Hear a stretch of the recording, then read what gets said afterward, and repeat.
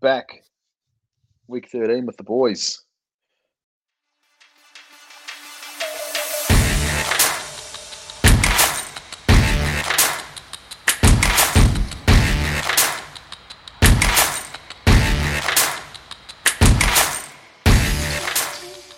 That's how we doing. Tom, tell me, how's your week been, mate? What are the highs? What are the lows? Nipple update. I'll leave the netball update to old Aiden. You can do it if you want. You just throwing me off here. Sorry, I've got other stories to tell. You can do it. I'll do it. Netball, yeah. I honestly can't really remember it, to be fair. Oh, good. We versed some old people. We played pretty poor.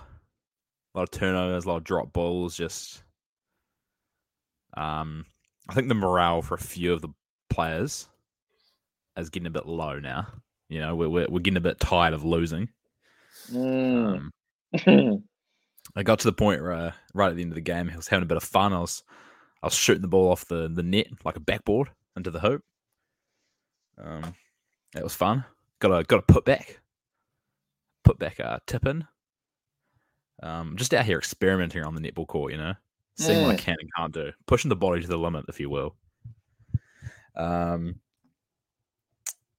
my rest of my week was just pretty standard. I was invited to go watch the Breakers train on Thursday night, and unfortunately, I mucked up the times in my head.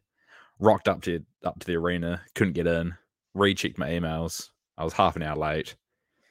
So I'm very, very gutted about that. You know, would have liked to rub shoulders with some important people, but didn't get the chance, unfortunately. Fumbled the bag. I did fumble the bag. That's a bit of a shame there, Tom. Thanks, man. But hey, hopefully next time. Yeah, we move. Aiden, anything to top that? Yeah. Actually, I got a couple of stories to share. Don't know if we have time for all of them, so I think we do. So it's all good. Sorry. You know, a bit of Wednesday night social basketball. I took a charge, not on purpose. Oh, let's go. I did. I wasn't trying to take a charge though. It was a person, you know, like the big guy that plays for Blouses. Always Takes a lot of, like, tongue out. Yeah, that guy. Yeah. It was like a one-on-one fast break, and he did like a spin move and then just like extended the elbow right through my chest, and I like went flying. Hurt like everything in my body. I like landed on both of my like wrists backwards on my ass. Oh, I shouldn't be laughing. That sounds awful. It was so sore. Anyway, bet you were fired.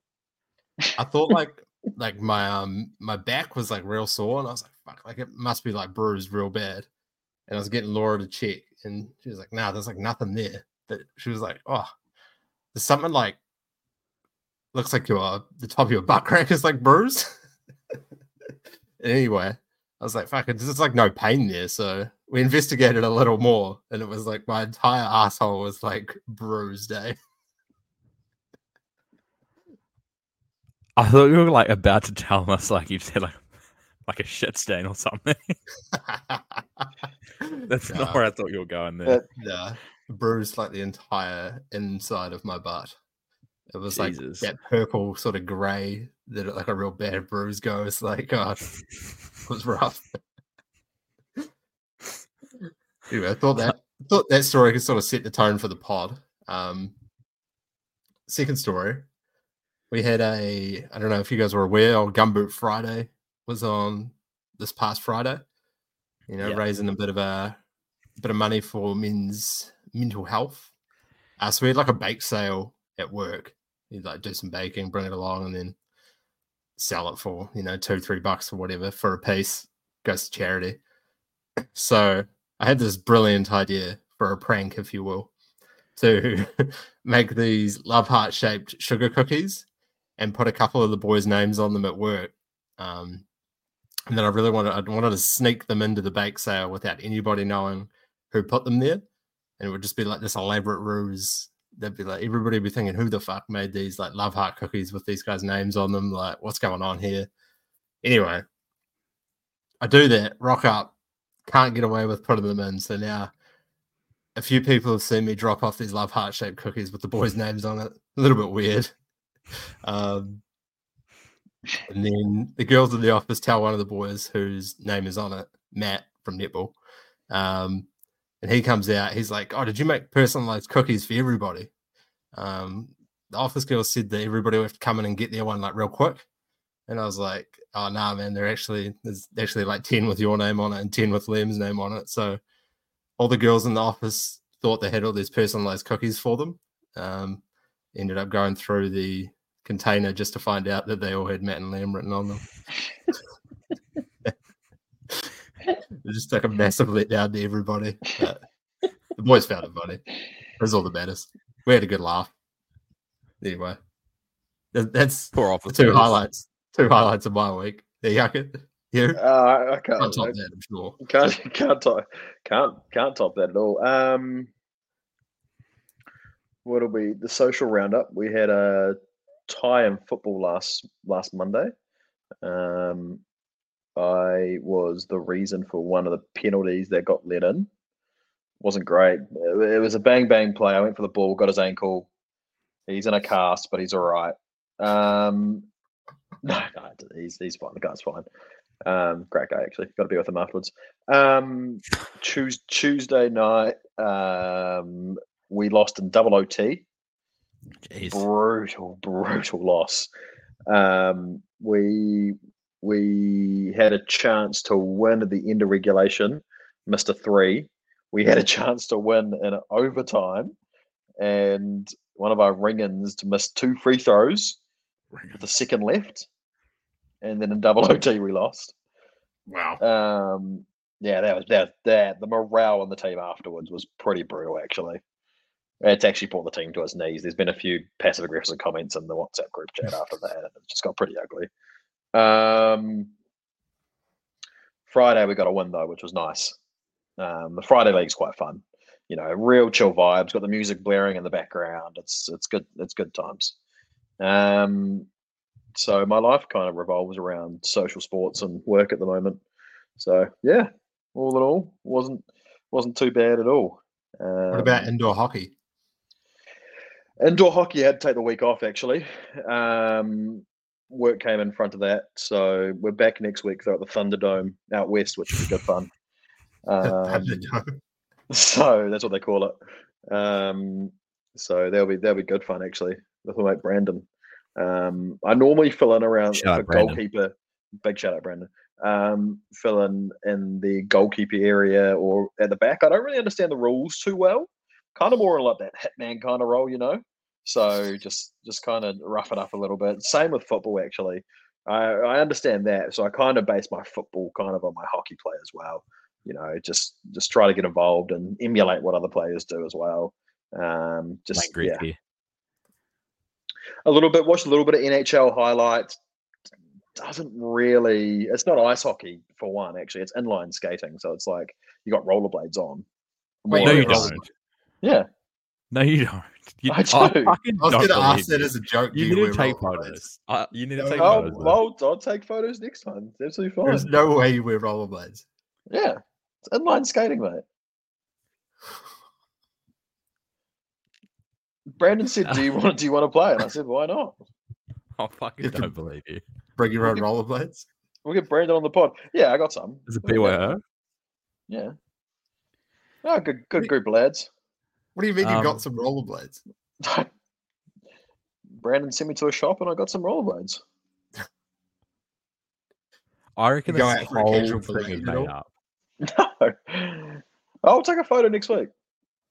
I reckon it'll go on the Brandon's a real Instagram. person. Yeah, sure. One thing I forgot to mention as we did a social wrap up. Monday night social with the team Aiden used to play in. Boys are really starting to miss you, Aiden, by the way. We play this team. Warming up on the other side of the court was that Noughts and Crossovers team. You know, the one that had all the Shirley guys. Yeah. So I was like, fuck, we're about to play these guys. Like, this isn't looking good. We only had 5 players. But then the old switcheroo, they went to the other court and some guys came across. They looked like absolute scrubs. So I was like, oh, yeah, here we go. There's this one guy on this team who was like fucking more lights out than that guy from LeBrontrage. You know, like the grey shooter and Christchurch. Yeah. This guy was fucking more cash than him. And unlike the guy from LeBrontrage, like if you close out on that guy, he can't do much. But this guy, fucking get into the rim. He's got like a real killer like post, like almost like a wee sky hook when he gets to the rim. And like Ender couldn't even like get up and block it. So like if you run him off the 3, he fucking gets the rim and makes a sky hook. And if you don't close him out, he drains a 3. Like he would have had 50 points on us, eh? And I've never seen this guy around before either.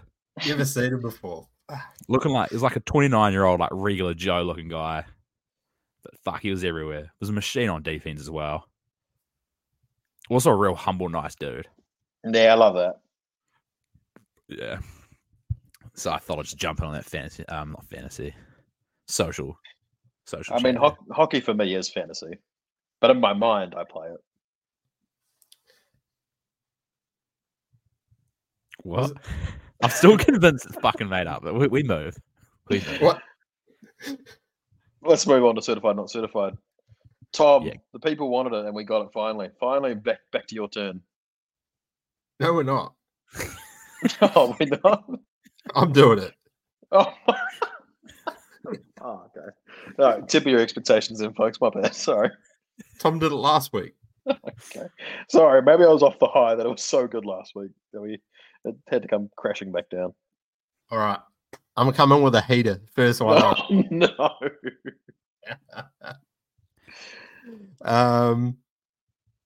Wearing socks to bed. Oh. Not certified. Yeah. That's what did you say, Hacker? Not certified. Not certified. But a certified from Tom. No, that was not certified from me as well. Oh, an NC. I feel like we need to go descending from the screen down, Hacker. So if you could just stay in your lane, please. Sorry. I'll what am I trying to say here? I wear socks in the winter sometimes when I go to bed, but once I've heated up, I take them off instantly because I just feel more comfortable. Just before you've gone, obviously before you've gone to sleep though, but you're in bed. Yeah. Okay. But I don't feel comfortable when I'm in bed with socks on. It's just I don't know. Can't describe it. Just like to have my dogs free, you know. Yeah, I'm with yeah, I'm with Tom on that one. Yeah, like I can't put it as eloquently as he did, but yeah, no, I share the sentiment. Yeah, the dogs free. I'm sure you can find the words similar to "let the dogs free." Yeah, I think they just heat up too much. Just socks in bed, it's just a bit weird. Same with like track pants or like a hoodie in bed. No, this is way different. I'm not a fan either, though. I don't know if it is. I'm a big socks and bed guy. Anytime you're a big socks and bed guy. Least surprising thing I've heard today. Fuck yeah, I'm not. Yeah, now that explains a lot, hey. I just don't like not wearing socks in general. Always got to have a pair of socks on, you know. Yeah, no, that just explains a lot. Can't sleep without socks. To be fair, well, I can, but you know, like one of those sayings. Just struggle. I feel like when I'm barefoot in bed, it's all I think about. One of those situations. What? How can that be all you think about? They're just like, fuck, I need socks on. They're just running through my mind. Can't sleep. Just get up, put socks on, fall asleep like a baby. Oh, okay. Do your feet not get hot or anything? Like, do you not get too warm? No. I don't like. I'm pretty like easy at getting to sleep when it's like hot and stuff. It doesn't really like bother me the temperature. Whether it's like hot or cold, I'm pretty good. This reminds me of like one of my mates back in the day used to wear a beanie to bed because they used to get cold like that. And that's a bit too far though, right? That is too far. Back in school, people used to straighten their hair and then they'd wear a beanie to bed so it would keep their hair straight overnight. No, they didn't. Who was it? 100%. I think I got a few names that I think I know of who. But I don't want to name names, but you definitely know who. Yeah. That actually makes so much sense. Fuck it, they don't listen to the pod. Christian Reedy. Did he? Nah. Not Chris. It's so good. Some other scuxes out there, though. Christian Reedy. I think Chris has ever listened to an episode of this. Should we segue into just a quick shout out to Chris's brother-in-law? Oh yeah, Chris messaged the pod.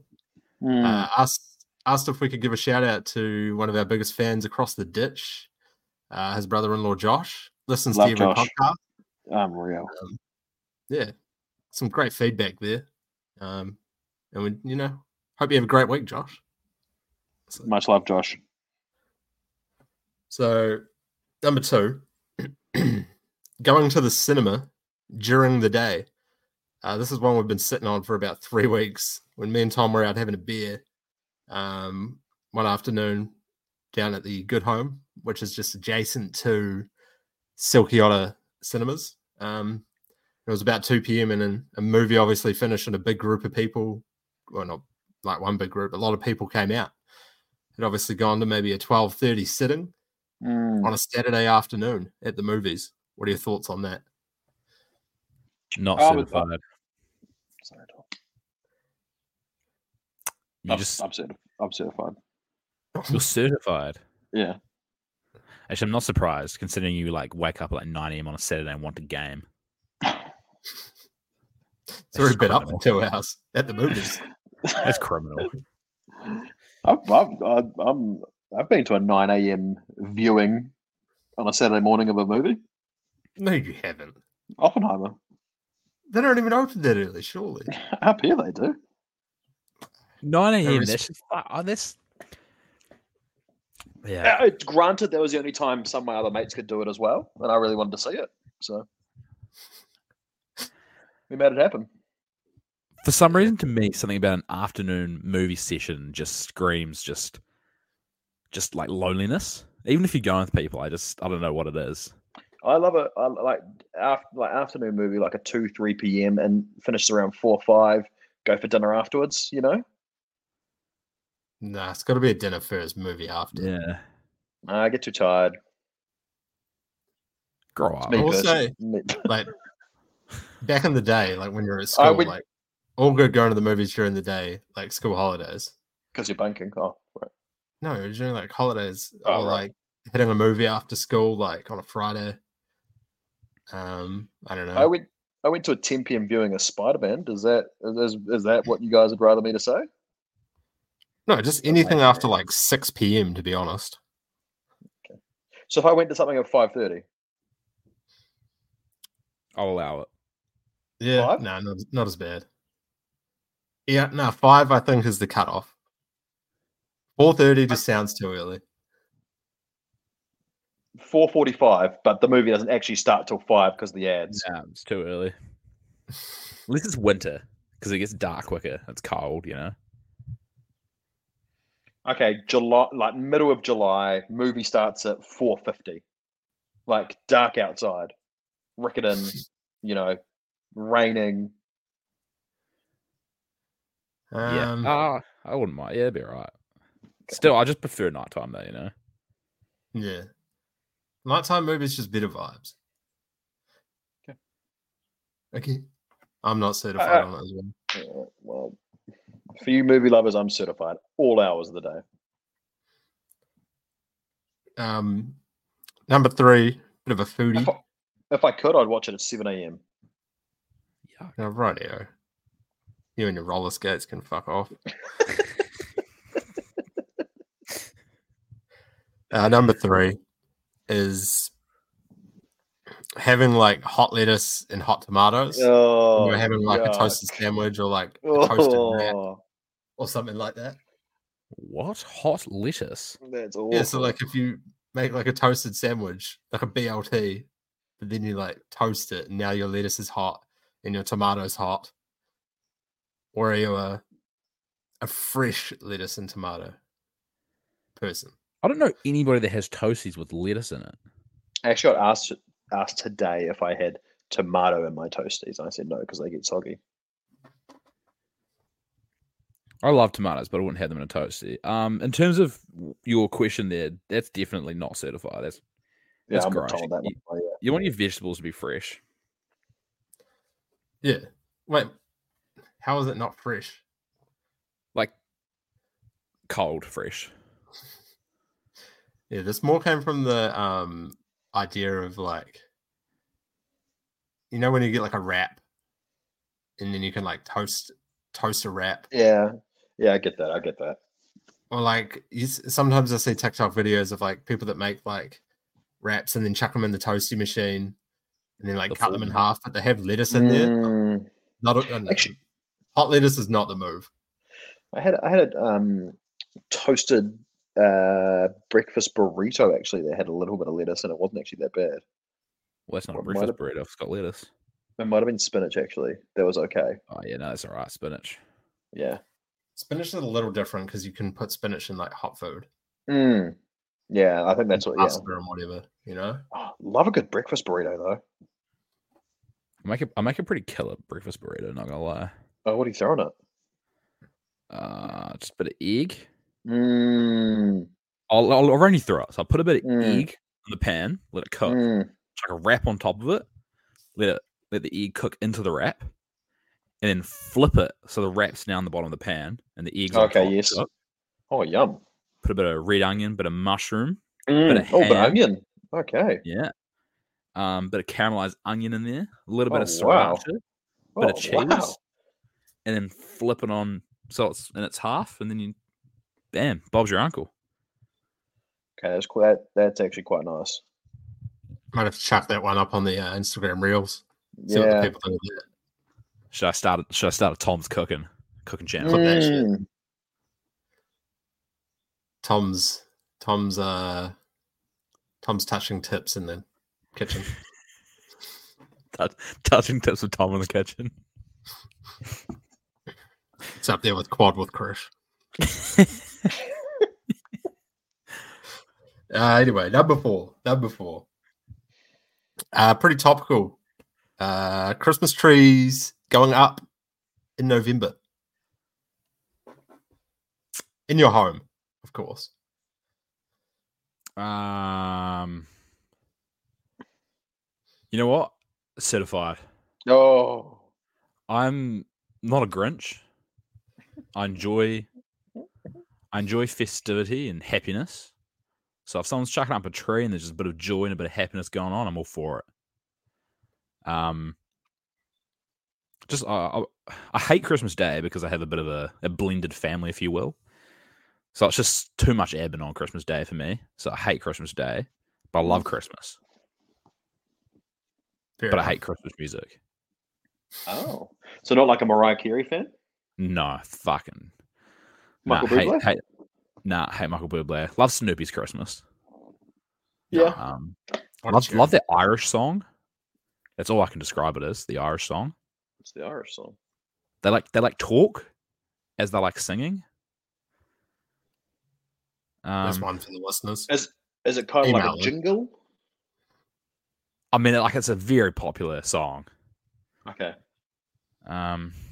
There's like a lyric that I want to say, but I don't want to say it. So could you point us in a certain direction for us to try to find it? There's a girl and a guy that they like talk to each other, and then she like says something like, "You big lousy," and then says like an F word. Is this Shrek?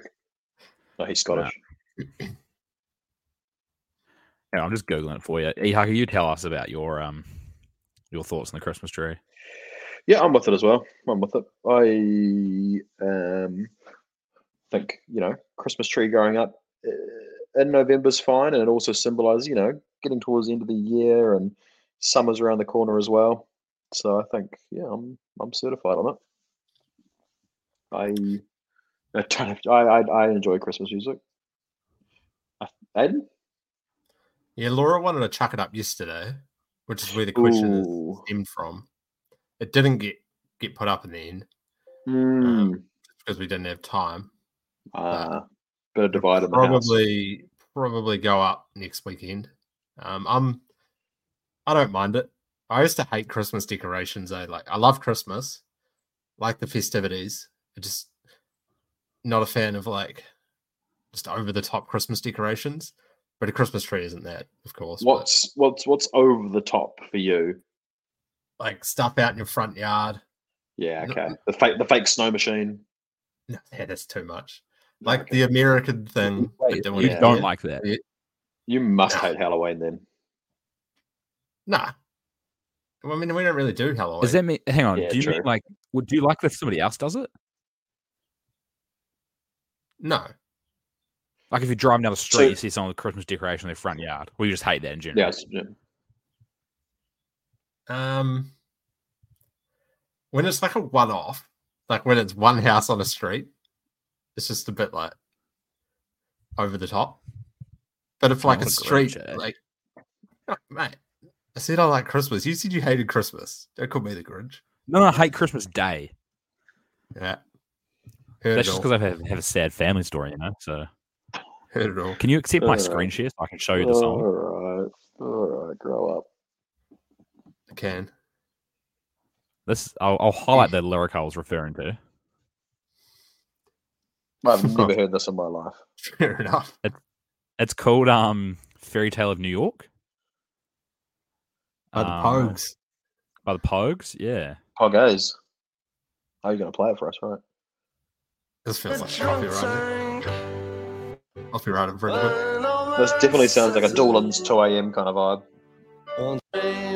You didn't know the song? I know the song. All right, well, that's there you go. We don't want to get copyrighted. Is this specifically a Christmas song? I don't know. Yeah, it is a Christmas song. I loved your YouTube recommended though. I didn't even see what it was. See that in the video form. Yeah. Anyway, moving on. Sorry, moving on. Moving on. We'll go to the fifth one. So we're all certified on that. Christmas trees okay to go up in November. Yeah. You heard that first here on Certified Bucket Boys. Number 5. Thought we might have to do at least one sport one. Yeah, good call. And that's avoiding score updates and watching a game delayed. Yay or nay? Not certified. I hate watching a game delayed. I feel like for some reason I don't feel as excited knowing that it's already happened. I know it's pretty weird. I mean, I've done it. I've avoided watching scores and I'll watch the replay, but I don't know. I want to live in the moment when it's live. Call me strange. No, I get that. I'm going to say certified, but I totally understand what Tom's saying. Like, I used to be so like that as well, but it's got to the point where it's inevitable that the game's going to be there because I'll instinctively just go Chick Fantasy or Twitter or something and I'll find out anyway. And I think also just like the practicalities of it, sometimes you don't have time to watch it during the day, so just watch it at night. And it doesn't really bother me if I know the score now. But like if the Lakers lost or something, I won't watch the game, to be quite honest, if it was a replay. It's like, I don't want to spend 2 hours, or sometimes just watch the highlights instead. But yeah, I'll say certified. I'm uncertified on it as well. Completely agree with Tom. Like, not even not certified. Sorry, still working on it. New to the pod. First time, long time. Yeah, not certified on it because it's the same thing as Tom said. I just feel like I'm not as excited, even though I don't know the outcome. I just know that the outcome's already happened. So like, it's a weird thing to explain. Like it's possible that they've already lost, so like I don't want to sit there and get excited. If that makes sense. Yeah. And then I'm always also with you on the watching the replay, Ehaka. Like I won't hide from the score. But if like the Lakers, for example, if they win, I like to go back and watch the game if I didn't watch it live. But if they lost, then probably won't even watch the highlights. I was thinking about that today, and it's quite ironic because like to your point, like I won't watch it if they lose. But funnily enough, it's probably where you'll learn the most about where the team needs to improve when they lose. You know what I mean? And it's just like we avoid that because it's just like, it's too hard to do. In my mind, at least, it's like, oh, I don't want to suffer through, especially if it's a close game and they lose by, like 2 or 3. And it's just like, oh, I really wasted 2 hours just to see them lose, even though it's probably more of a, you would definitely learn more out of that than them probably winning for an extent sometimes. But I don't know. Awesome. But yes, so speaking of NBA, should we move into that? Can do. What's it been now? I think it's been, a week and a half since the season started. Is that right? Around about that, almost 2 weeks. 11 days. 11 days. About what's it say on the tri-bet? Day 6, day 7. Some teams have played 7 games. Some have played 6. Day 12 today. We love that. Boys, I want to get your. I mean, we'll dive into a few things here around it. I know we all love the NBA a lot, but I know people. I want your take on these. I know people, especially in this day and age, love to react to things. Like a team's down.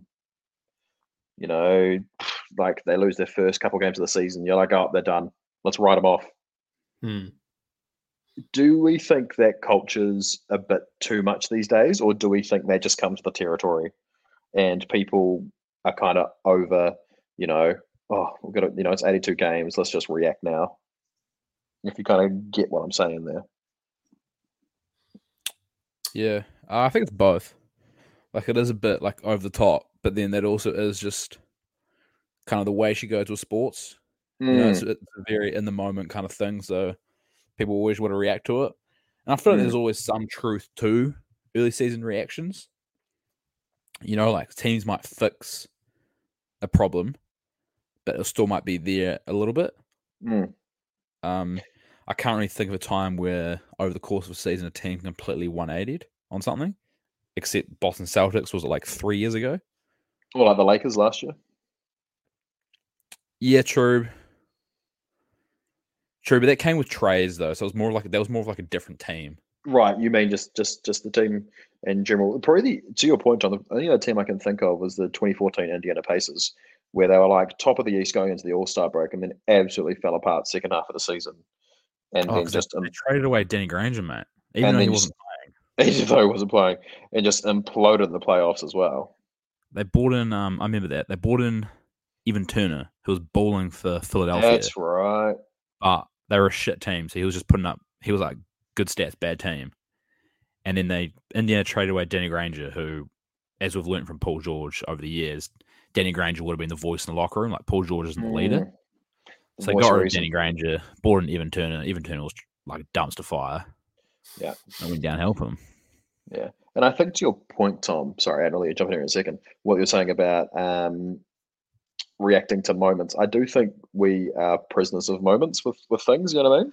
Like looking at Wemby at the moment, he will be a generational talent, but people will probably, within his first year say that he's going to be the best basketball player of all time, which is just unfair on him and unfair on a bunch of things, even if that statement becomes true, But to your point, Tom, it's just the way sports goes. So, no, fair enough.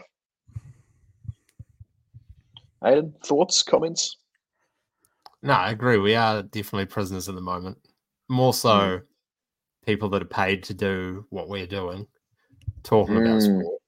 They, overreact to everything.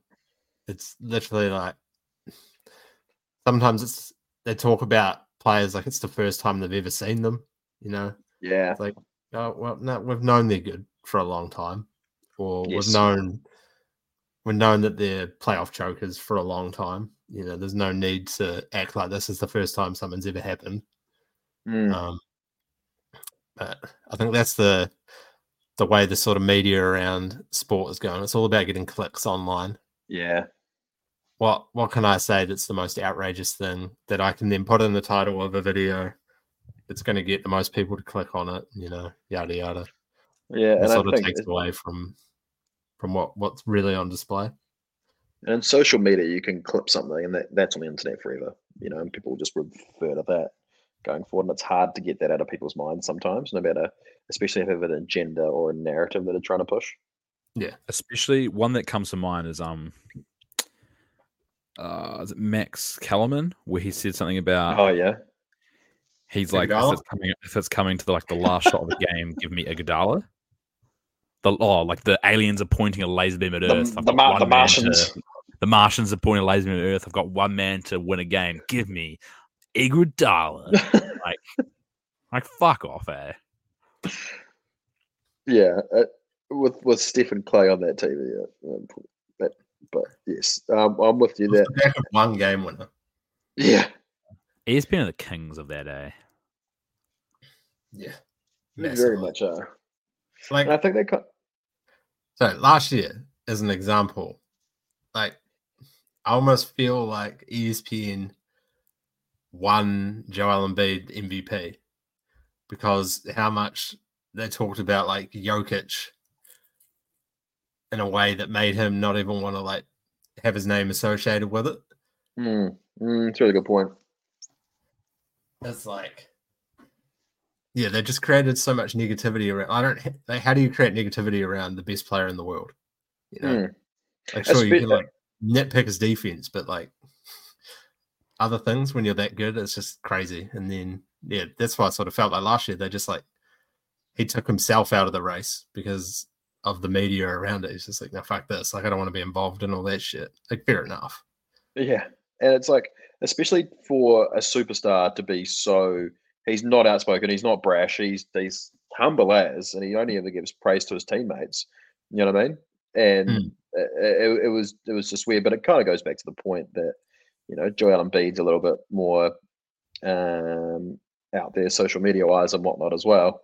But I think it's just voter fatigue. Maybe is a word that got thrown around last year. I don't know. I've talked about this before, but I hate, and ESPN's starting to now do this, like the opposite of what you're talking about with Jokic now, whereas they're like obsessing and praising him for his lack of care. And I fucking hate it. I can't stand how little he cares. Like I know that sounds weird. I hate when it's too much, but I hate when it's too little. I saw a montage on TikTok the other day of just all his clips of him not caring. And it was like they won the NBA finals and he's like, I just want to go home. And they talk about the parade. He's like, what? There's a parade? I don't want to go to a parade. I just want to go home and all this shit. I'm like, man, fucking grow up, eh? Like, you've just won a championship for Denver. Like, they want to celebrate with you. Like, be happy. Like, I'm all good. Like, you don't want the spotlight and all this shit. But, like, I don't know. I feel like he's like a hipster trying too hard. I can imagine, like, again, it's probably, we only see what we see online as well.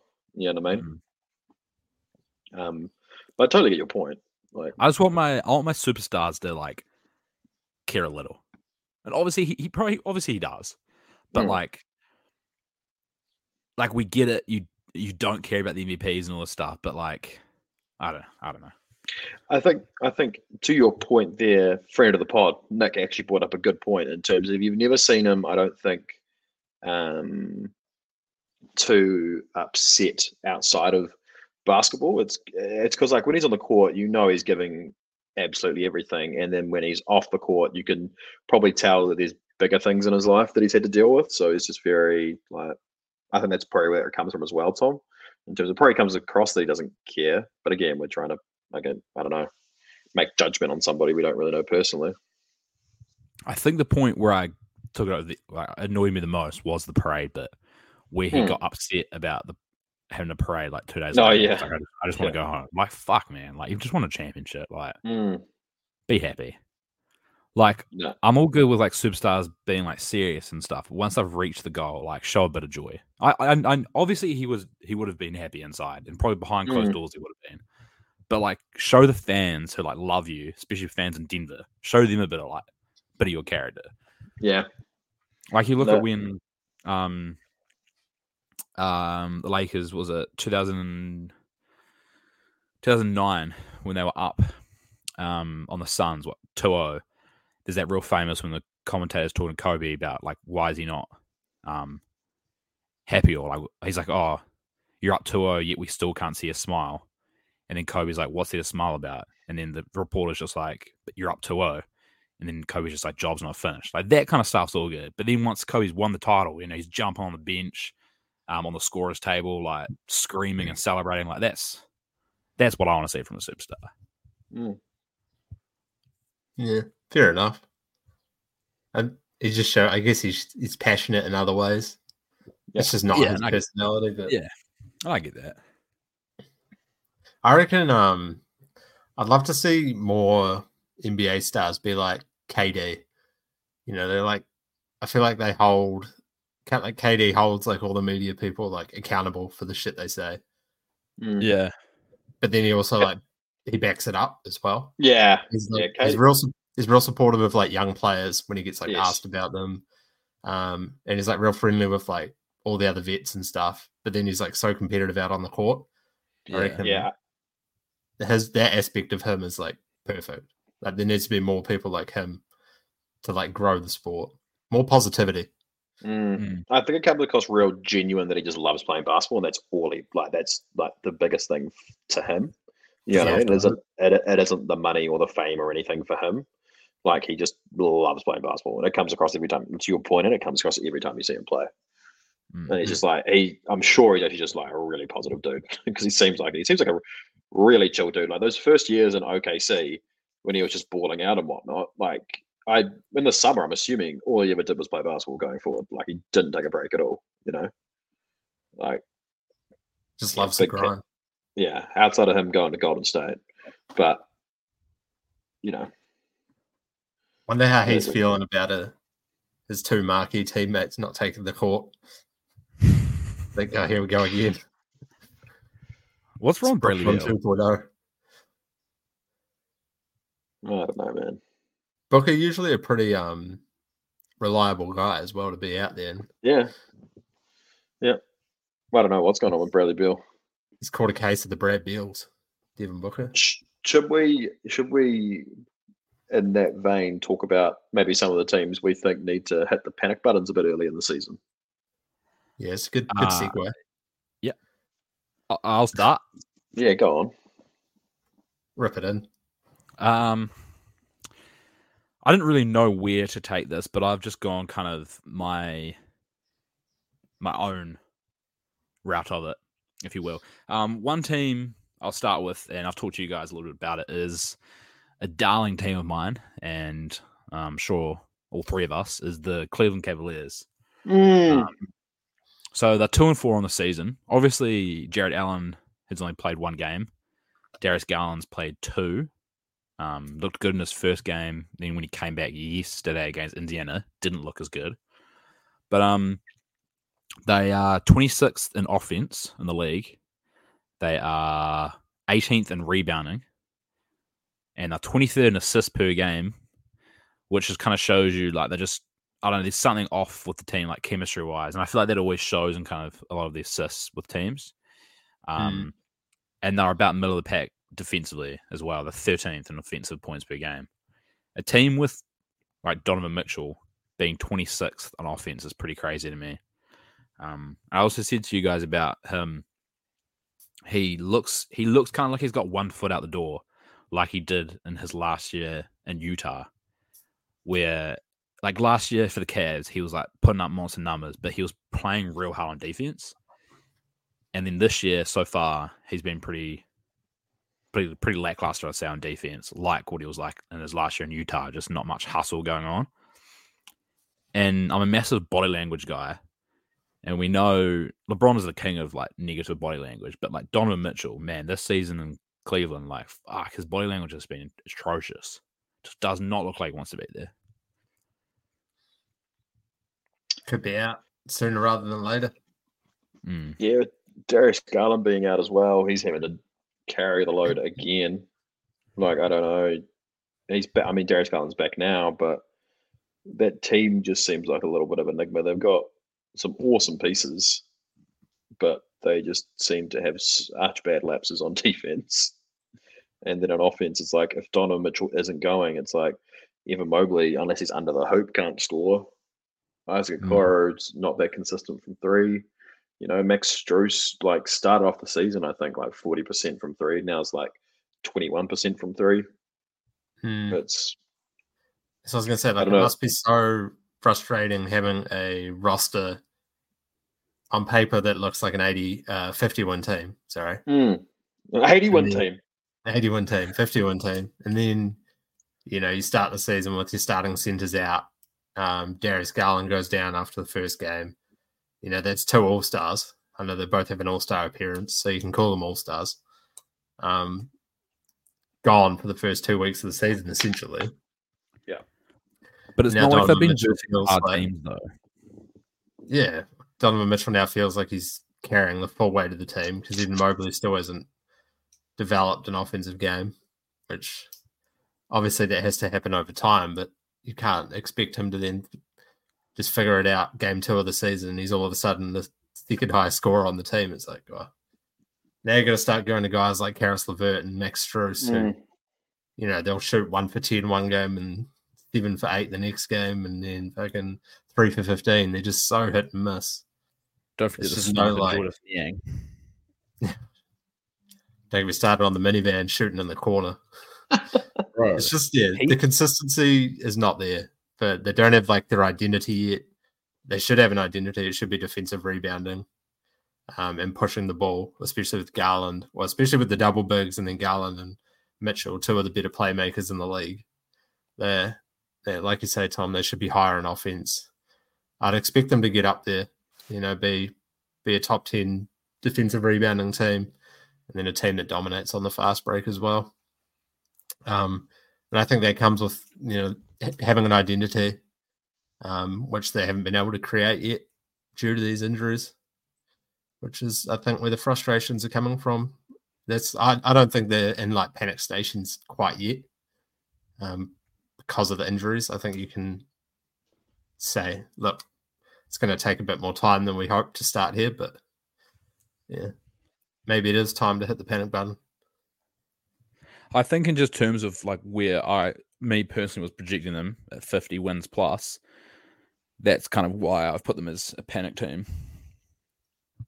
They still, I don't think they'll miss the playoffs at all. They shouldn't. If they did, that'd be a huge letdown. But I just don't think they're quite what I thought they were going to be. We'll go Ehaka. What about you? Do you have a team? Aiden, are you going to talk about that team we talked about before? Because if so, I'll go with somewhere else. I've got a couple teams if you want to do that one. I can jump on. Yeah, sweet. Me and Aiden before the pod were talking about the Knicks. Interesting team. I think awesome season last season for them. They seemed to start getting it together. The pieces they had were Jalen Brunson coming into his own, Mitchell Robinson establishing himself in the middle a little bit more. Julius Randle had a great season, and they ran in. They didn't have a bad playoff run either, but started off a little bit weird this season. Lost to the Celtics in the first game by 4. It is what it is. They actually played pretty well. And you're playing against probably one of the best teams, probably the favorite to go to the finals as well. Then a win against the Hawks, which was nice. But then, when one out of their last 4 lost to the Pelicans, that was a weird game. They were in control of that game and then kind of let it go in the end there. Then got things back on track, win against the Cavs, which is great. And then they lose against the Cavs by 6. Watching this game probably was the most frustrating thing I've ever done in my life. Not because I just betted it, but also because Julius Randle is trying to force things when it's just not working. I don't know if he can't hit threes consistently anymore. When he's wanting the boards and ISO and him backing somebody down takes at least 4 or 5 seconds for him to get to a spot. By then they're just crowding the lane, and then he's trying to kick it out, and then it's a bad shot on the 3. And then yesterday they end up who'd they play losing. Yesterday? The Bucks they lost by 5. Jalen Brunson is 47 and they still lose. Now that's not a great endorsement when your best player has 40 plus and you still lose. And that Bucks team is still trying to get it together. They're not great at the moment. They will be fantastic, but at the moment they're still trying to get it together. You think they would try to capitalize on that, but I don't know. I don't want to lay the blame at Julius Randle's feet. Quentin Grimes went missing there a little bit defensively at the end. He had some threes earlier on, which is great. But Julius Randle saw so much of him just trying to force things to the hoop and try to get involved. And players do that from time to time, when they feel like they need to get back in rhythm. But it was ugly basketball in the end. That's all it was. It was not fun to watch. So, and I love watching the Knicks, to be quite honest. I'll say that I love watching. How do you like watching the Knicks? But don't enjoy Julius Randle too much at the moment. We were all. I'm looking back at our over-unders. We were all under. That's my team. They're 45. Yeah. So, I remember in that pod I was talking about that I was very under. So I'm not too surprised about the Knicks, to be honest. I think it's always hard when like a small guard is leading a team. And last year Brunson just got super hot. And I don't know. Yeah, Julius Randle was shooting real well. I don't know. It was just I don't know. I'm not surprised by the Knicks' downfall here. And I remember people were quite high on Dante DiVincenzo going there. I remember bringing that up. And that doesn't surprise me. That hasn't worked out for them. What about you, Anne? I think I agree that they're in a panic situation. We might have said they're going to be below 45, but that's from like our own opinion. Or I'm sure their opinion is they should be a 50-win team, top 4 seed. And if that's what they think they are, then they're sure as hell in a panic mode situation because it's already falling apart. Like Julius Randle, I think, has taken the crown from LeBron as the all-time, or the current league worst, worst body language player. And then you have to see Jalen Brunson had 40, 45, 47 yesterday. 47, yeah. And he took what I think was either a go-ahead or a game-tying shot with like 30 seconds left. Randall was just standing out on the 3, didn't like the shot, shrugged, walked back on D as all the Bucks players came running past him and they got an and one, I think Dame Lillard got. And that's like, bro, you're like fucking 4 for 16 from the field. You've done nothing all season. Jalen Brunson's absolutely cooking, and now you're being like, what the fuck are you doing taking this shot? Like he wants to be the leader. He wants to be the best player.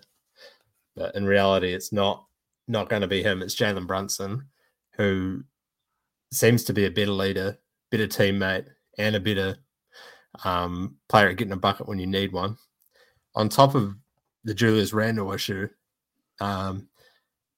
Mitchell Robinson's, his circle outside of the team is already posting again on socials about how he's used wrong and all he does is stand out there and rebound for 35 minutes and they don't give him enough offensive touches and all this shit. I'm like, see, that's just bad coming into the locker room, especially for a starter. I don't think Mitchell Robinson should have a bigger role, but that's something you need to address because that's just causing issues within the team. And you know how turmoil can just get out of control in New York as well. Like I think he's used pretty well in that team, to be quite honest. One of the bright spots. Yeah, so do I, considering he can't shoot. Yeah, exactly. It could be similar, like the path he'll be on will be similar to like Andre Drummond. Because remember, Andre Drummond was out there to rebound and play a bit of D, and then his circle and himself talked about wanting to have a bigger role on offense. And then he left Detroit seeking that, and then his career just went downhill after that, and he just became a bit of a laughing stock in the league, to be honest.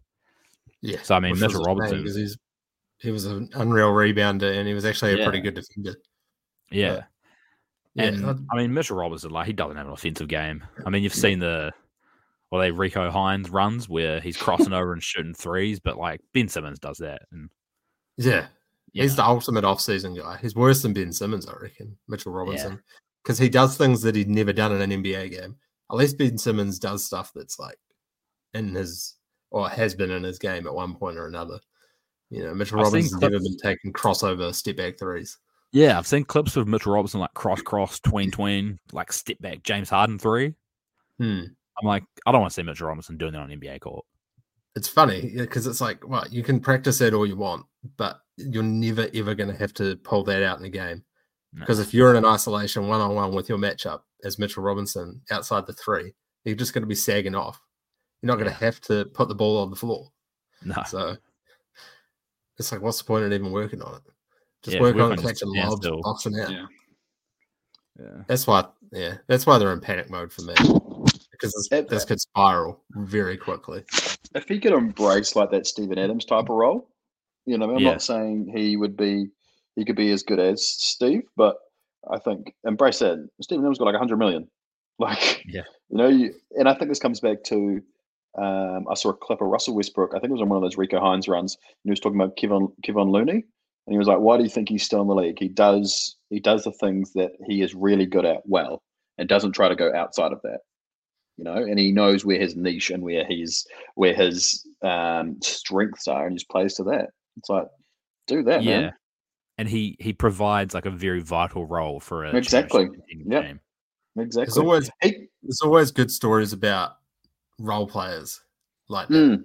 My favorite one is Alex Caruso when he went to OKC's G League affiliate, and he went in and said to Sam Presti, he's like, "What do I have to do to get picked up here?" And he was like, "Just be a good teammate and play defense."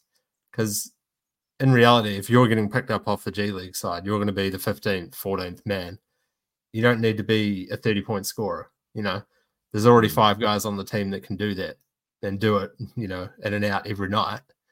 You don't have to be, you know, a big like rim protector. There's already starting centers all around the league that are doing that. You need to be a plug and play, come in, defend the best player on the court for 5 minutes, knock down your open threes and not turn the ball over. That's what you have to show yourself, show coaches that you can do. I don't think, you know, Mitchell Robinson does what he does well, and he doesn't need to push the boat out any further. And you know, it's probably a bad thing that he has these people around him telling him. I assume they're probably saying, like, man, look at like Joel Embiid, that could be you, bro. Exactly. It's not it. It's not it. You're not Joel Embiid. And that's not a negative thing at all. You know, you're still playing in the NBA. You still could make great money. You know, you could still win a championship on the right team. That's to your point, and you've got to surround yourself with good people that will actually want the best for you, and be honest with you at the end of the day. Yeah, I think that comes back to there's so many guys in the league with massive egos that care about numbers more than care about money more than they do about winning. That's, you know, guys like that. No, exactly. My team, go. Yeah, my team I had was not as bad now because they've actually just picked up a 30-point win, but I had the Minnesota Timberwolves. Ooh. Mostly because in the West, I was sort of thinking like they're now 3-2. I actually thought I didn't realize they'd only played their 5th game today. It just felt like they'd actually lost a few more than 2 games. Been on like a 4-game losing skid because of how bad their losses are. Yeah, their losses just come from like stupid things. Like they give up massive leads. They just don't play defense. They give away dumb fouls. It's just like things that you should be able to coach out of teams, but the group at Minnesota haven't been able to fix that. Obviously a 30-point win today, you know, that's promising. Cat and Ant both fucking played really well. They sort of looked like they were heading in a better direction, like Cat and Ant taking a majority of the shots. That's what you want. And then, you know, disperse pretty evenly between the rest of the team. But my other theory behind them was you just can't get too far behind too quick, or else you're going to be out of the playoff race very quickly in the West. Because there's not enough bad teams where you can pick up like 7-8 win streaks here to like claw your way back in. If you're going, you know, win for loss, soon enough you'll be 12th, 11th, and you'll be fighting for a play-in spot, which you don't want to be doing against, you know, because there's probably going to be like 6 teams that are playing for maybe like the last 3 play-in spots come the end of the season, and you just want to be locked in. That's why I sort of had them as like a panic station team. I don't think there's much they could do. Obviously, they've been trying to shop Cat for a while. Whether that'll happen, I don't think so. It doesn't seem like there's a market for him. Maybe in the off season, or maybe if he demands a trade and the value sort of drops. But yeah, don't know how you guys see that. Yeah, they're kind of at a crossroads here. If they don't get rid of Cat, I don't know where this team goes, to be quite honest. Ant's supposed to be the future of that franchise. And I think that's been accepted. Well, at least I hope so. But, to your point, you've got Gobert there. And to be quite honest, I think Rudy Gobert can fit in quite well if he accepts his role and who he is, That defensive guy gets the boards, blocks the shots, and he kind of settles into that. Like he could, that could work out really well. But I think he has. It's just their rosters are shambles. Like, I like Jaden McDaniels though, man. He's nice. I think he's really nice. Got to get rid of Cat though. That's the thing. No, you don't have to get rid of Cat, but no, you do, Tom.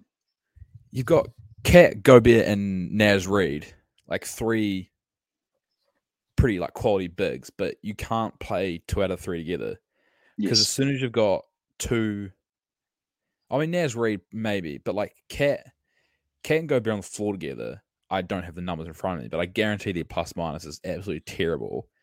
Like, Ant will be out there playing basketball, and he'll look like he's playing like the 1980s. Like the floor space will be atrocious. Like you just need to open up the floor for Ant, give him like a viable pick and roll big, and then shit will happen for him. Like, yeah. They need to play Cat the same way Anthony Davis plays, but he just refuses to. Because he just so badly wants to be KD. Yes. Yeah.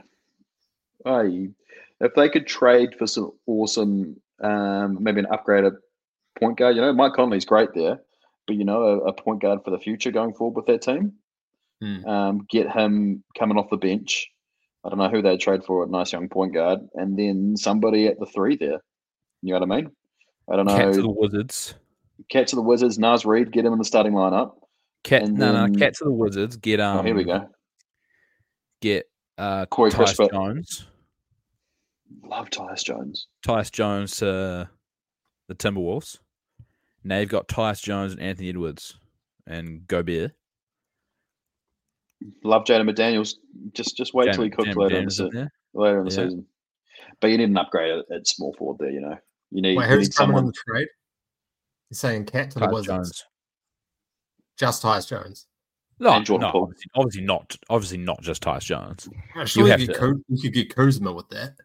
Yeah, probably. I mean, I was just saying. I was trying to think of a good point guard, and Tyus Jones is somebody that I think can help anybody win. You know what else would be all right? Cat to Utah for Laurie. Yeah, it may be. Utah will never do that though. Yeah, I reckon. You think Utah would take Cat for Laurie Marketing? Yeah, maybe not. Laurie Marketing is just a better Anthony Towns, like. Yeah, literally. What would be great. I don't think it would work though. But it's Anthony Towns for like Mikal Bridges and Ben Simmons. That would suit Minnesota way too well. Yeah, but they would make that team so good. You have Ben, who is a massive, and I think he's going to have a back to form season. Mikal Bridges slots into that 3 back to form. I think he's going to be okay this season. He was like 17 and like almost triple double. Like, yeah, it won't be that. But he looks engaged. I've been watching some Nets basketball. Ben Simmons is there. Sorry, let me not back. I mean, I don't mean that.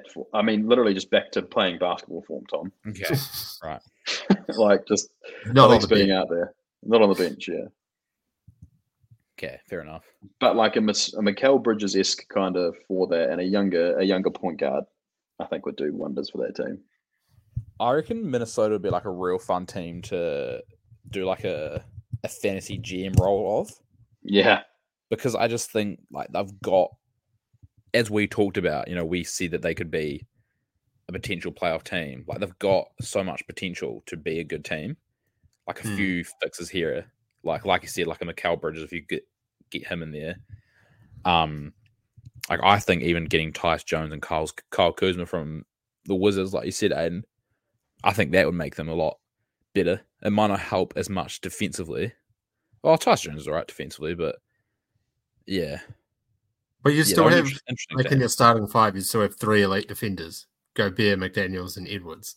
And then Tyus Jones can handle his job. Kuz, in that playoff performance in the bubble, he had some massive defensive games. So, he has back in 2020. Yeah, back in the bubble.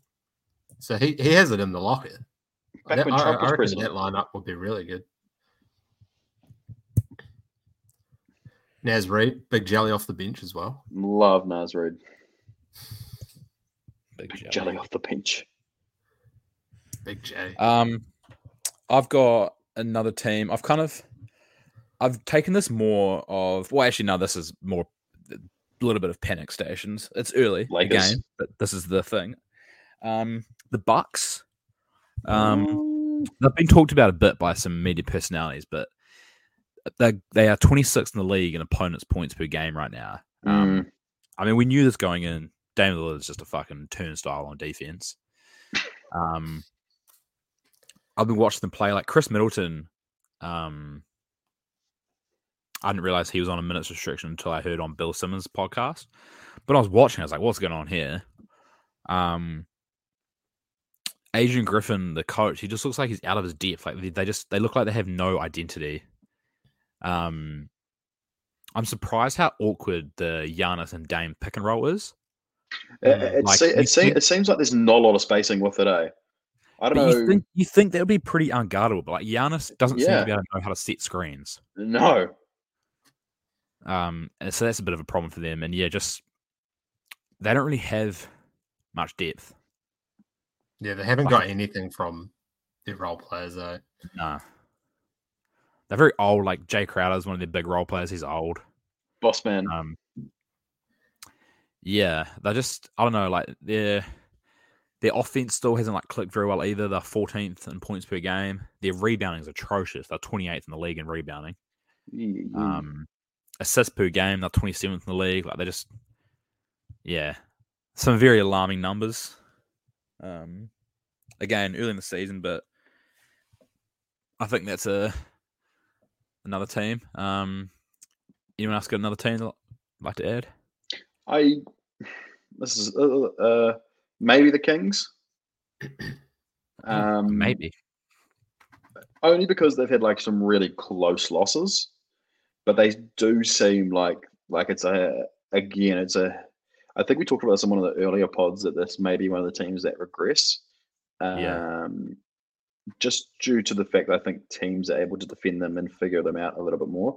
Don't get me wrong, De'Aaron Fox is still unreal, and he's crafty to guard, but they are starting to pack the paint more, and Sabonis isn't as effective down the stretch.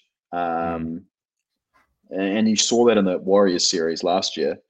Kevin Looney kind of just had him locked up, and it does become a lot of ISO ball to get them out of a lot of tight spots with either Malik Monk or De'Aaron Fox. And to their credit, they're able to do that because those two guys are absolutely unbelievable. And when it comes to creating their own shot. So, and Keegan Murray's great as well. They're a great young team. I just don't know. It'd be great if they had some more veterans on that team, I think, because I think they'll need it come down the stretch. Yeah. But that's a maybe for me. There's two other teams I won't really go into detail in. I'm watching with a little bit of concern. The Thunder. And I don't know whether anybody else had this, but the Lakers. Yeah, the Lakers. We've had some injuries, like Vando obviously not being there will impacts us defensively. Like we're 19th in the league in defense right now. And we're like 26th in rebounding, aren't we? Or offensive rebounding or something. Yeah. They said that on the thing today, but according to NBA.com, we're 14th in rebounding per game. So, well, we must be higher defensive but lower offensive. Whereas Vando's a good offensive. This is just overall rebounding. Yeah. Yeah. points per game. We're just around about 20th everything. But defensively, like with a team with Anthony Davis, where I think a few of us project him to be the depoy, to be that low defensively is not great. And I think I said to you guys, was it last pod that I was real worried about? We just don't have anybody to guard the perimeter. But I forgot Vando like can. Like remember that we put him on Steph Curry. Like it was difficult, but like he did a pretty decent job for a big guy. So hopefully Vando will clean up a bit more on the perimeter, and then it will lead to less Anthony Davis having to do too much at the rim. But those are my two teams. Was the panic scales? It's increasing with those two. No, fair enough. Should we, in a similar vein, move on to probably early MVP predictions for us for our top 5? 100%. Aiden, what do you got? Yeah. My top 5 so far. Are you going in order? Yeah, I'll go in order. I thought it would be a little bit more controversial, but I don't think it is at all. So number 1, I've got Jason Tatum. So do I. It just looks unreal. I think we're all going to be pretty similar, to be quite honest. Yeah. 2, I've got Luka. I think 37 a game on a 4-1 team. 3rd, I've got Jokic. Sort of felt bad putting him at 3 instead of 1. I love watching the Nuggets. It's like, fuck, they're insane at basketball. They are. I hate it, but I love it at the same time. Yeah. One of the better offensive teams we've had in years, I think. Statistically they are. Yeah. 4th, we talked about it before, Steph. Like, how are they? What are they, 5-1 or something? And he's having 30 a game. Like, it doesn't seem like he should even be in the MVP conversation, but yeah, looking at the numbers, it's like, oh, fuck, he should. And then 5th, I have a split. I have Tyrese Maxey and Tyrese Halliburton. You definitely just have Embiid over Maxey, but Maxey's unlocked that team this year. Well, Nick Nurse has like unlocked the team by actually running an offense. And Tyrese Maxey's actually a good player, and he's proven it. And he's 27 a game, 49% from the field, making 3 threes. Had a double-double this morning with assists. So I think no Harden there. He's stepped up massively. And then obviously Halliburton's having a massive season, and if he's on the floor, the paces seem to be in games. If he's off the floor, they're pretty shit team. So sort of broken it down to actual true value there. That's just early season, though. I'd still say like Embiid ahead of Maxey. I just wanted to be controversial. Your list is very similar to mine. I have Tatum. So you have Maxey at 2? No, I've got Tatum first. I don't know if you didn't I don't think you saw a set of stats, but 39 and 4. He's shooting 56% from the field. Like, holy fuck. 40% from 3, 8% free throw. 40 from 3. Number 2, I had Jokic, 27, 12, and 7. 64% from the field, 40% from 3. 68% from free throw, not great, but who cares? Doesn't get fouled though. No. And then Luka, 3rd, 33, 10, and 9. Like, fucking hell. And they're actually winning games, so those matter. Dropped a whole 4 points per game from that low scoring effort yesterday. Was it yesterday? Day before? Oh, because I heard you say 37 a game, so I was like, what? Yeah, it was 37. But he only had like 21 last game or something. He's shooting 50% from the field and 44% from 3, which is a good sign early. That his threes are going down. And he's taking like almost 11 a game, I think. So jeez, that's a very good sign. What's that, 4.5 a game makes? Yeah. Sheesh. 4th, I have Steph, pretty much what you said. But I think you said before we recorded the pod that like there's a few wins that could have gone the opposite way, so their record might have not looked as good. And then I actually have Tyrese Maxey's teammate 5th, Joel Embiid. I thought you were going to say Tobias Harris.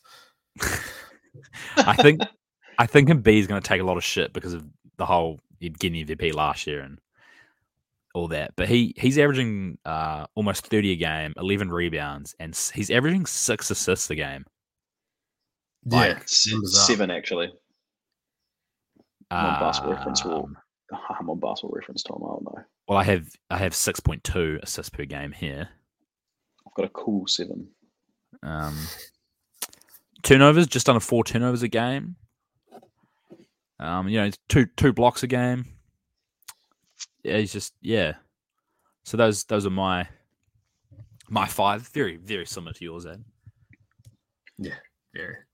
Yeah, nothing controversial though. I thought you might want to get a hot take in there. Yeah, not yet. Give me a month into the season. I'll slip in a hot take for you. I had Jason Tatum number 1 as well. I don't think there's anything controversial about that. I actually had Jokic second. I think. Okay, so same as me, but yeah, continue. Yeah, I mean it's I have Jokic second and Luka third. Like you can flip flop between those two. Yeah. Fourth, I had Joel.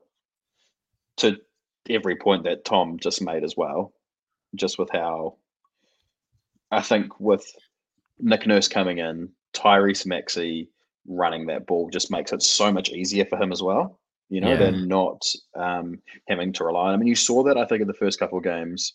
I actually really enjoy watching Philly play. I'm surprised about that, Yeah, where he kind of went into he came down and it seemed like he had to force the shot a little bit. And then next vision down, him and Tyrese just go pick and roll straight to the hoop, Either he's popping or Tyrese is getting all the way to the hoop and he draws the defense and Joel's right there, right? Which I feel like he hasn't had since Ben Simmons, a few years ago when he was doing all that. Because for as much shit as Ben gets, he's a very intuitive player, especially when he's on the same page with the people around him. So he looks like, and Joel looks like he's having fun again, to be quite honest. So yeah, it's fun. And then fifth, Tyrese Maxey. I love it. Absolutely love this kid. 27, 5 and 5. Absolute scorer. And I think as the season goes on and as he gets more comfortable being that starting role since James is gone, he'll trust the teammates more and he'll give the ball a little bit more. Because teams will figure out how to stop him offensively, and that will dip a little bit. And that's where those double teams come a little bit more. And that's where you can kick and find those people out there, Kelly Oubre, has been hot to start the season as well. Tobias Harris actually hasn't been too bad to start either. So I think this Philly team has actually, believe it or not, gotten better since James Harden's left. In my eyes, at least to start the season.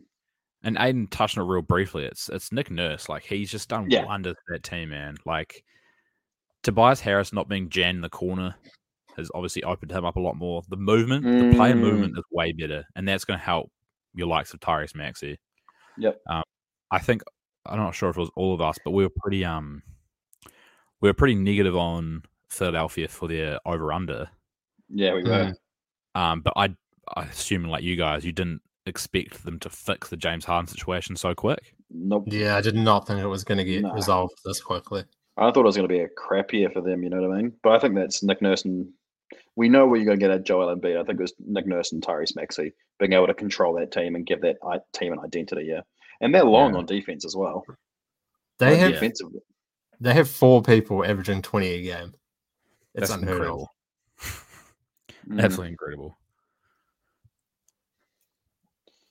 Yeah, so I think it'll be an interesting season to see what comes out of it. An MVP race, I think, will be as tight as ever. I don't think it's going to be a two-legged, just 2 horses in it with Joel Embiid and Jokic this season. It'll be really interesting to see how it all turns out. Yeah. But I think, so we will see. I'd actually like to see KJ Martin play a bit with this side. I reckon he's quite similar to Kelly Oubre in terms of the way he plays. Not as good of a shooter, but I think he might fit in quite well. And also just on them, 3 of those 20-point scorers are shooting at over 45% from 3. And Joel Embiid's also shooting 37.5% from 3. It's insane. They're shooting 40% from 3 as a team. Jeez. Shout out Nick Nurse, coach of the year already. Jesus. All right. Any other takes we want to get off on NBA before we move topics? I'll say I did have Anthony Davis as my 5th place MVP before today's game. Before today's slate. And now I switched him out for Maxey / Embiid / Halliburton. I love how things can change just one day this early in the season. You reckon Giannis he's out of the MVP race now already? If they don't turn it around sooner rather than later, yes. They get to like 30 games, even 20 games, and they're still kind of at 500 or below. No. It's hard. Really hard. Because all it really takes is 10 games. Like, it was 10 games last year for Jokic. Those last 10, it was gone. Although he tanked himself, but as we said earlier, as we alluded to. Yes. Tom, any closing thoughts, or we'll see how the rest of the season plays out? Yeah, we'll see how the rest of the season plays out. No, fair enough. All right, then. Should we move on to a little bit of a different segment that we've had? This is kind of on the back of a few conversations we'd have. But Aiden, do you want to let us know what we're into now? Yeah, we're just going to have a bit of fun. Since we're all about that around here. Last week you put together a good quiz. Me and Tom, we rattled off all those Marvel movies. Bit of good feedback on that. People were like, more Marvel, more basketball. So we thought, let's combine the two together. And we're going to draft a 6-man NBA squad with Marvel Universe characters. It's going to make no sense. There's going to be no logic to anything, but as I said, it's all about the fun. Just fun guys over here at Certified Bucket Boys. Certified Fun Boys, if you will. Yeah, infertile draft, if you will. Yeah. Does anybody want to go first, or is there any questions? Or no, mate. No. Huh? No. I'll go first. Should we go in reverse order of the screen? Yeah, where you go. Oh, you want the first pick? Classic. I'm not even going to take somebody I think that's going to be up for debate here. I'm going to get my superstar out of the way. Iron Man. At small forward. Oh. Thor. Oh, that's a great pick. It's a great pick. That's my power forward gone off the board, so I'm reeling already. It's the 101 Thor. I just needed my superstar, and I'm going to build around it. Interesting, yeah. So for me, I had him at power forward. Interesting, you've gone small forward. I just feel like at small forward, like the last sort of 25 years of NBA basketball, small forward has been like the superstar position. Kawhi, KD, LeBron, Melo. But see, I picture him. He's a big body. He's a big bruiser. I just can't see him moving out on the perimeter very well. But hey, your team. Yeah. In line with what you're doing there, I'm going to pick my superstar. My point guard. He's a leader of my team. He's an absolute sniper. If you see the way he whips his weapon around, it's just accurate. He's hitting like 20 guys with his shield. Just his accuracy is insane. His defense is insane. Nobody's hitting him. He's bumping people off that shield. He's freakishly athletic for a human. I know he's been put through that chamber and all, but he's complete athletic specimen, and that's Captain America. Yeah, I love that. So do I go back to back here? Yeah, we'll do Snake. Yeah, Cap's a great leader at point. I had thoughts about him. I just thought maybe lacking a little bit of personality to run my franchise. Yeah. Captain America lacking personality. Yep. And I think that's just your bias showing that you're just not a big Captain America guy. I think it's it is. 100% with you, Tom. We did some scouting. He didn't fit the criteria. With my pick, this guy, real mobile, real nimble. Got him at point guard as well. I think he's going to be a real good facilitator. Bit of a young guy, but there to lead my franchise. Spider-Man at the point. Yeah. Huge. It is a young guy. A young guy, bright future though. I kind of look at him as kind of that Tyrese Maxey kind of. He's young, 22, figuring it out. But look, the results speak to himself. Back against the wall, under the bright lights, he's got it done, time and time again. Iron Man gave him the torch. You go, be great. You know who else said that? Kobe gave Giannis that challenge, go be the MVP, and look what happened. So that's kind of where I see that. And then at my center, how can I go past this? Hulk, big bruiser in the middle. That Steven Adams-esque, what I was talking about earlier in the pod. Plays his role, gets those boards. He's going to crash every time. He's setting those screens. A little bit of a ego check at the door, but under some coaching, we think we can get it out. We saw it in the pre-draft workout. I think we can get under control. And didn't interview that great. You're not worried about that anger. You're not worried about him just being kicked out of a Game 7 NBA Finals. And I mean, that's the high risk, high reward play we do with these draft lotteries, isn't it?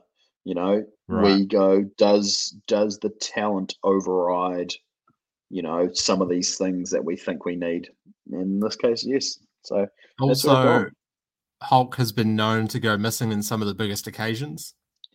Not worried about that. He has, and that's where I think, and that's where I hope we're trying to develop that young core with Spider-Man and him. That little two-man game. If we can get a good relationship on and off the court with them, I think he can rectify some of the wrongs that he's had in his past. It's kind of like, he was great in some games in college, did go missing in some others, but try and look at the upside here. Yep. Yeah. I did think about him, and he was an obvious choice for a centre, but my draft for him, we went sold on the big body. We want some mobile people out there. So you picked Evan Mobley. Next, I'm going to go for my small forward. Not a lot needs to be said about this guy. He's just an athletic specimen. You probably know that he's a great basketball player too, and that's our Black Panther. He was on the board. Great. He was on the board. Great pick there. I don't know if you need to say much more, actually. No, you don't. That's a great pick. Black Panther did actually dress up as Victor Oladipo for the dunk contest last year. Shout out, Vic. Little known fact. Aiden. It's a good pick. He was probably going to be my next pick. Do you have him at the 3 there? Yeah, small forward. I'm going to have to pivot. I had him at the 2.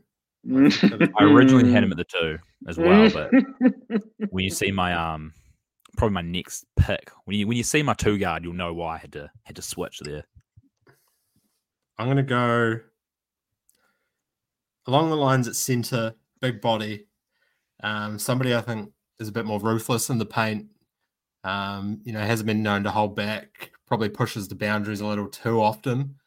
But also, he's there for a good cause at the end of the day. I know where he's going. Whether it's right or wrong in our eyes, I'm going with Thanos at center. No, that's not where I thought he was going. That's outrageous. You're not worried that he's just going to beef with everybody in the team? I was about to say the most toxic person you could pick. I think you've said that Thor is your superstar, and now you've gone and taken Thanos, and I don't think Thanos is going to like being second fiddle. Haven't they had some off the court issues as well? Yeah. Or is that just me? Get me out here. Early 2000s, Shaq and Kobe. Oh man, if you make it work, it will be unreal. But all we need is 3 titles, and it's a success. All you need. High risk, high reward here. It is high risk, high reward. See, I was tossing up Hulk there, and I just thought, Thanos has just got a bit more to him. Pretty similar body size, pretty similar game, but I just thought Thanos may be better finisher around the rim. Man, did not see that coming at all. Yeah, I mean, in the same lane of you criticizing, not criticizing, but questioning the the issues the Hulk might provide, you've then gone and taken somebody that probably has more issues than the Hulk. But hey, are you not concerned with some of the videos and some of the tweets he's put out? Over the last years or so, spreading world domination propaganda. His presence in social media doesn't worry me too much. Once he's in the franchise, we'll start working on that. But right. I just do want to put forward he probably hit one of the clutchest buckets of all time. Yeah. Okay. Sort of winning the Battle of the World. Yeah. Even though there's a detriment to half the sure population. You can look at it like that. Just depends on what sort of side you're on. To be honest, true. That is actually on me. That's on and me. If he's doing it for my franchise, then doesn't matter. Give me that at the 203. That's the deal, in my opinion. Yeah, that's so true, Aiden. You've won me over with this pick, actually. At the 301, I've gone for a natural born leader. He's done it, hasn't he? Somebody from Earth, somebody who can speak our language. Yeah, love it. Doesn't need superpowers to be an excellent superhero, and that's Star-Lord. Oh, again, didn't think that. Yeah, it's not where I thought we were going again. Thought we were going somewhere else again. What position did we put him at? Sorry, he's at the point. Okay. Much like Cap and leading the Avengers, Star-Lord, he leads his own team of misfits, the Guardians, and I liked him there a bit more over Cap. It just takes me back to the personality statement. He's just a bit more about him. Now, again, you're not worried about the off-court beef between Star-Lord and Thanos. The fact that Thanos, he ruined Star-Lord's love life. Well, to be fair, I think the Thor and Star-Lord beef might be even worse because they both want to be the leader of the team. Right now, I've got 3 leaders. I think you're looking at pure talent. I'm not sure you're looking at much chemistry here, but hey.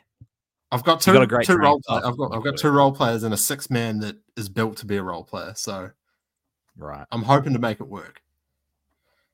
Okay. My next pick. I'm going to go for my shooting guard here.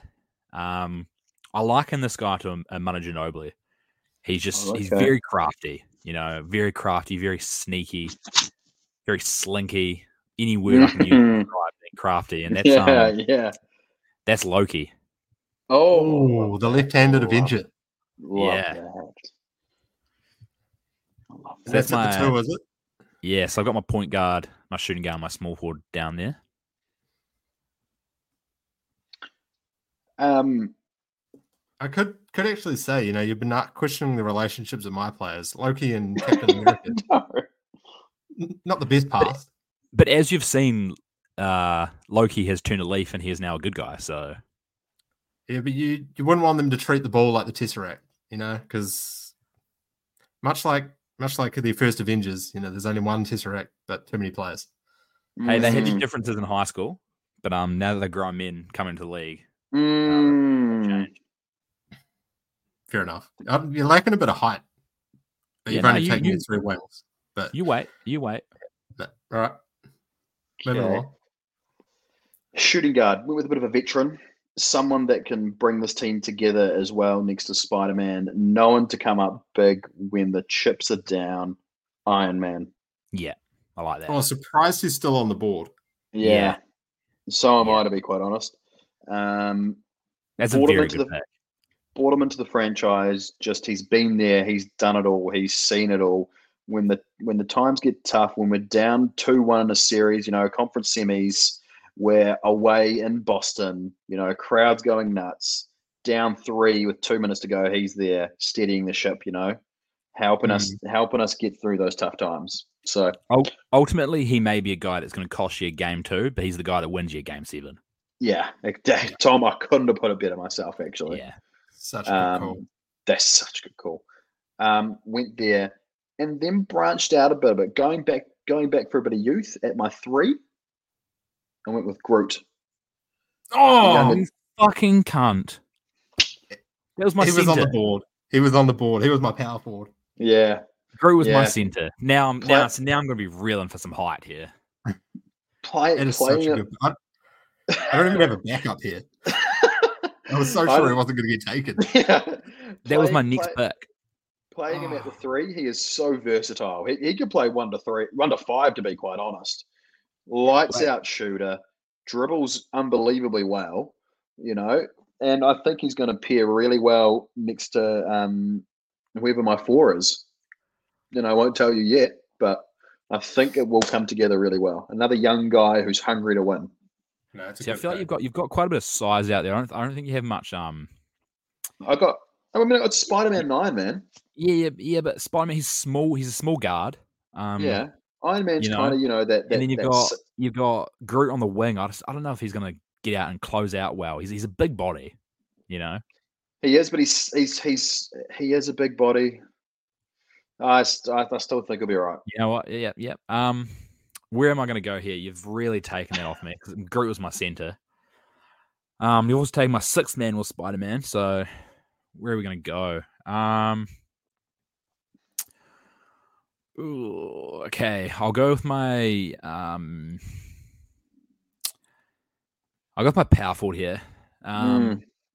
It could be a bit controversial with the chemistry in the room. And that's probably why he's slipped quite far on the draft board here. We're hoping we can get him in and change how he is. Captain America, he's that leader that could help with that. And once he sees the direction, and he might realize that he wants to be a part of this, he's an absolute weapon. Warpath. He took on all of the Avengers, almost defeated them, until the brilliance of Tony Stark obviously came through. But that is Ultron at my power forward.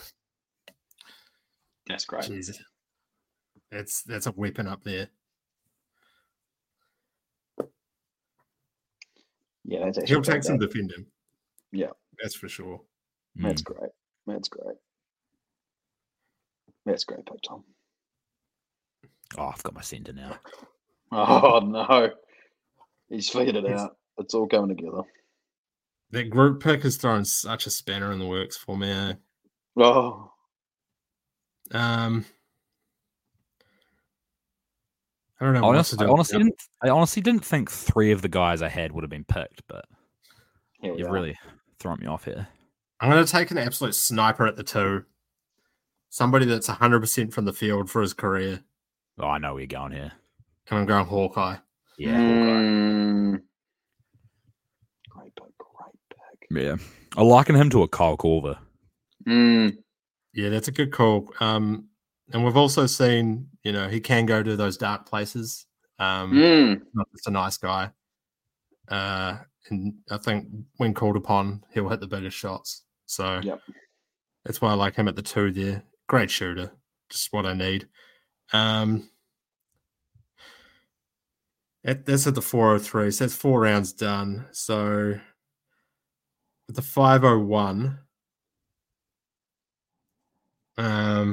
I'm actually going to go to my 6th man here because I'm unsure what to do at the 4, and I'm going to go with Ant-Man. Oh, somebody that's he's been called upon late in games. He's, questionably wasn't even the franchise player at his own movie. And number 2, he had a sidekick, maybe even more important than him in the Wasp. Number 3, Kang. We see the writing's already on the wall. There's going to be a dynasty for Kang. That's just there. So I know he can come and he'll be an unselfish player. He can play big or small. He's so versatile in that aspect. So I like him there as my 6th man. Nice. Thank you. Yeah, very versatile. I like that. I'm going to go for my center here. I've finally found a way to get some size in the team. Don't do it, Tom. Don't do it. Who did you compare the Hulk to? Myself. Did you compare it to Steven Adams? Yes. Oh, I've found the real comparison to Steven Adams. You're going to snake me as well. My center is going to be Korg. I love that. Oh.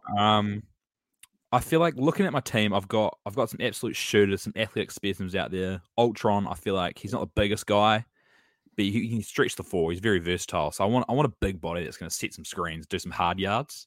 And I think that's why I've ultimately gone for Korg there. Okay, I like that. At my 4, bit of a bruiser here. Someone to do the dirty work alongside Hulk. I got Drax. Oh, Just got a big team. The enforcer. I was thinking Drax, but I was like, I don't know if he's a good shooter.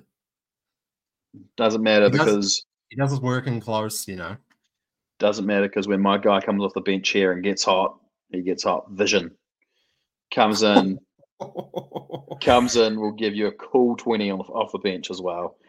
That's so nice. So that's how I'm rounding off my team there. That is so nice, Vision. I like that. He had a stone for a long time. That's basically a first team. Ballot, isn't it? Right? If you're a stone holder, maybe at the end of his career, but good for man roll. And that's why I got Iron Man there to keep the egos in check. So that's some might say he has the biggest ego of them all. The biggest ego of them all. Exactly. So my 6th man was originally Spider-Man, and pretty much for all the reasons you mentioned. But I've pivoted, and like all good GMs do, you really find a way to fill the void. And I've done that with Korg, and I believe I've done it again with my 6th man. Oh, here we go. From your 6th man, someone off the bench, you want someone that's going to catch fire, somebody that's going to provide a bit of magic to your team, Love and with that, I have taken Doctor Strange. Oh, great pick. That's solid. That's a great pick. That's such a good pick because he can do a lot of things as well. A lot of things. He can defend. He can shoot. Yeah. That's a great pick, Tom. Take you to places you've never been before, Literally and figuratively. Yeah, that's excellent. There's somebody I did think about, but just at the 4 there, I was like, it's probably not an option for me. It's a really struggling way to go here. There's like a couple big bruises around, a little like lesser known guys, guys that have sort of been riding the pine for other franchises. You could pivot and move Thor to the 4 and then get a wing, I could, but are we doing that late in the draft? We're in the war room, Now you're starting to panic. I am starting to panic massively. Because, listen, if we're matched up here, it's got to be somebody who can bang with Ultron and Drax. Yep. At the end of the day. But could you not just be like, let me go the opposite and get someone that's very fast, and then you've got Ehaka with 3 big bodies out there? How's he going to stay in front of you? We're just packing the lane. It is a good call, to be fair. Who's slippery at the 4? Oh, I could help you out.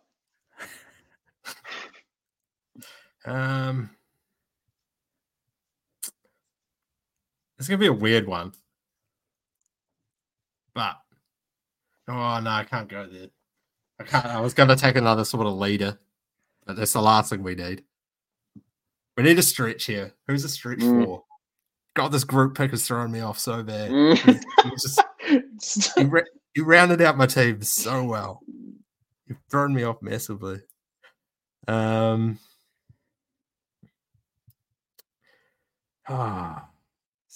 of a... This is pushing me here. I'm gonna take Captain Sam. Yeah, Falcon. Yep. I was gonna suggest versatile, and he can move pretty well. That's my thing. The Falcon. He's definitely flying all over the court. I think I've seen Anthony Mackie in an NBA Celebrity game before, so we know he has the tools. He just looks like he'd be a good basketball player too, Yeah, I've gone for speed there as well because he does. He's got a lot, as you say, he'll be flying around. And I think he can defend. Yeah, I think he can defend. Plus his stretch 4. He'll stretch the floor out for me. Him and Thor can be replaceable as well. I don't love that pick, but we're down here at 6'3". Have to do something. Had to do something on the fly. That sort of rounds those out. I think you salvaged it pretty well. So I'll just run through the teams here for myself. At the point, Star-Lord. At the 2, Hawkeye. At the 3, Thor. At the 4, Cap-Sam, aka Falcon. And at centre, Thanos. And then we've got Ant-Man off the bench. For Tom, at the point, it's Captain America. At the 2, Loki. At the 3, Black Panther. At the 4, Ultron. And at centre, Korg with Doctor Strange off the bench. And then for Ehaka, we've got Spider-Man at the point. Iron Man at the 2, Groot at the 3, Drax at the 4, and then the big body Hulk in the middle with Vision off the bench to round things out. Let us know who won that. We'll chuck the teams up on the Instagram. Give us your thoughts. Let us know about that. Fantastic. And then we'll move on. Move on from a great draft, as you say, into a even better quiz. Here we go. Here we go, fellas. So, take over, Tom. My quiz here, I'm going to do something similar to what Aiden did with his NFL one, where I'm going to get you go one by one. You're going to have to give me. I'll say it. So I've got the slideshow up here. The boys have seen it. It's NBA champions from 1969 to present. The reason I picked 1969 is that was the first year they had Finals MVP. So I just thought that would be a good year to start. So yeah, you're going to go one by one. You're going to have to tell me the year the team won. So you don't have to go like 68 to 69. You just say that the actual year that they won, you know? So you say the year they won and you say the team. I'm going to give you each 5 lives. Okay. You don't have to go in order or anything. You just pick a date, and I've got them all here, and you just go from there. So I'll go on my screen. Aiden's at the top, so I'll let Aiden go first. How do I get up here? It's where Ehak was up top. We'll just go 23 Nuggets. Yeah, no, well done. 2020 Lakers. Yeah, no, well done. Get the easy ones out of the way, eh? 22 Golden State. Oh, that's what it was. I was about to say the Bucks. Shit, you left it.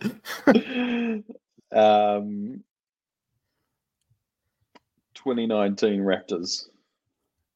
And for the life of me, I can't remember who won in 2020. That would have been the Bucks. That was the Bucks, yeah. Bucks 21. Yeah, well done. Warriors 2018. Yeah, well done. Warriors 17. Yeah, well done. Warriors 15. Yep, well done. Cavs 16. Just thought I'd try to throw Aiden off there. Didn't nice him at all. The mighty 3-1 comeback. Yeah, it would have been Spurs 2014. I'll go with the Mavs in 11. I was going to say, you guys were going relatively in order there, but nice. Heat 2013. Yeah. I'll go Lakers in 2010. Yeah.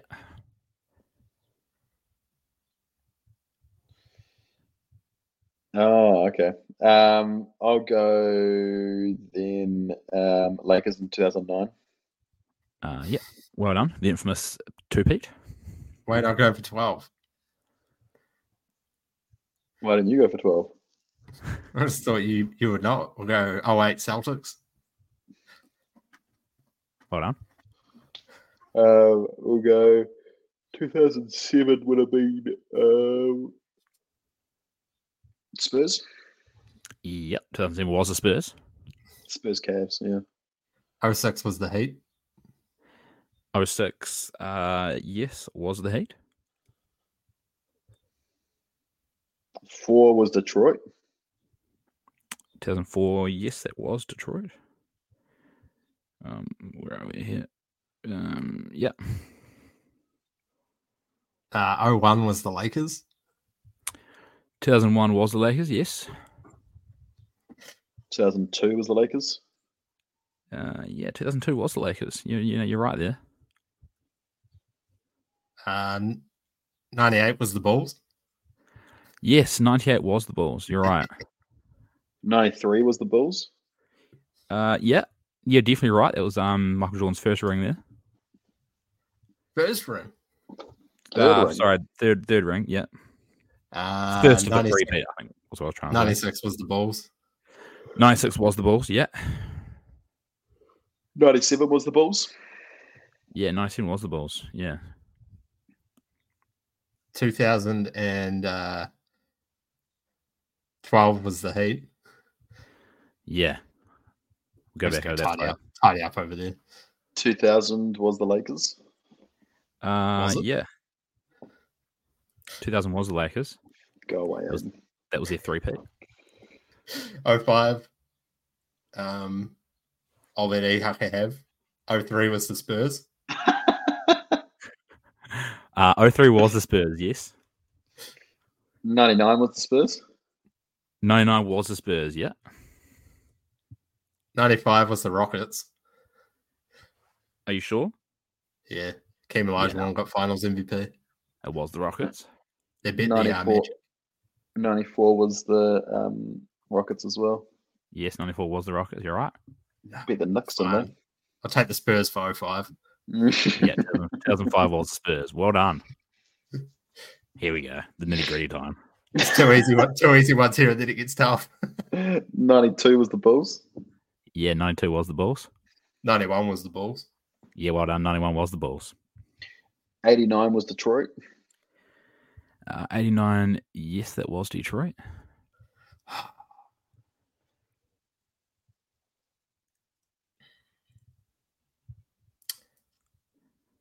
'87. Yes.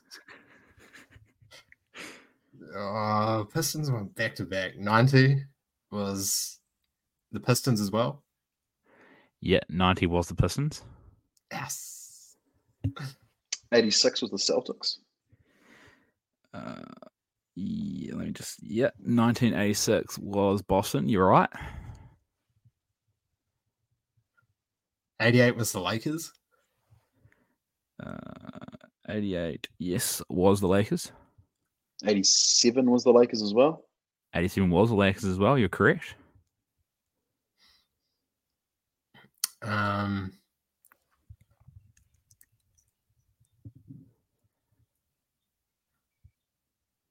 85. Oh no, go 84 Boston. 84 was Boston.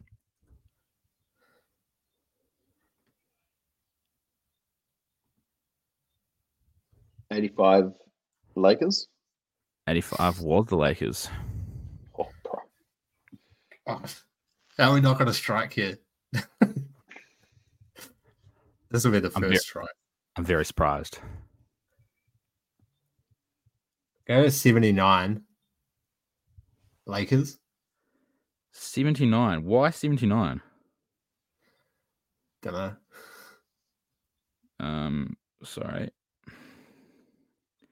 1979. Sorry, the Lakers. No, that's your first strike.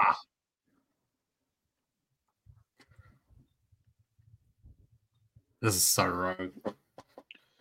1983 was no.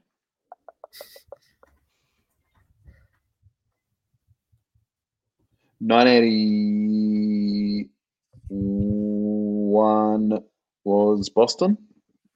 Sorry, was that 1981? Yeah. 1981. Yes, that was Boston.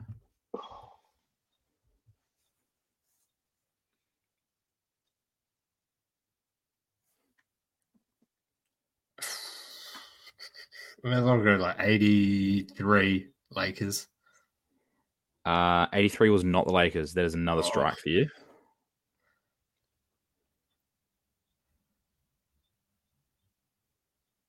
'83. Oh, no, it can't be. Surely not. 82 Philly. 82 is not Philly. That's another. That's one strike for you, E-Hugger. Is 83 Philly then? 83 is Philly. You're correct. Oh, I was like, I knew it was one of them, but I just assumed it wasn't them because I got Charles Barkley in the '84 draft, and I was like, They must have traded away something.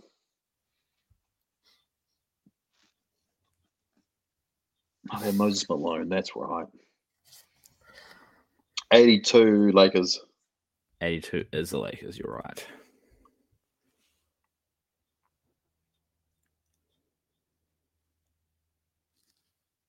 There's 69 Celtics. 1969 is the Celtics. Oh, do you know who was the Finals MVP that year? Bob Pettit. No. Will Chamberlain. No. Oh.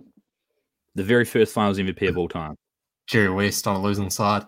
Jerry West, you're correct. Oh, that's such a good call, Aiden. The only man to ever do it. Arguably should have been LeBron as well, but hey. Iguodala. Where are we going? Harry Hucker. Who dominated the 70s? I mean, it would have been the Bucks. Celtics still. 1979, I feel like is... No, 1978, the Bucks. Incorrect. You both have 2 strikes. Oh. Does he not have 3? No. I got 2. I got that Philly one wrong on that one. Sorry. All good.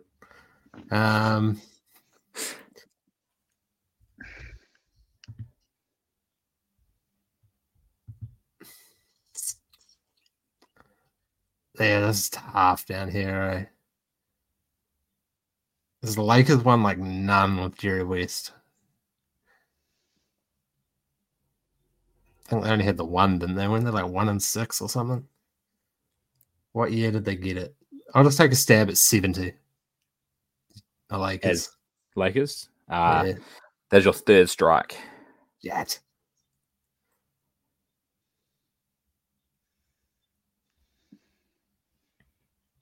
Lakers 1980. Yep. I was going to say, I'll give you a hint. I can continue with the hint. The Lakers have won 2 in this period, so that's one of the 2.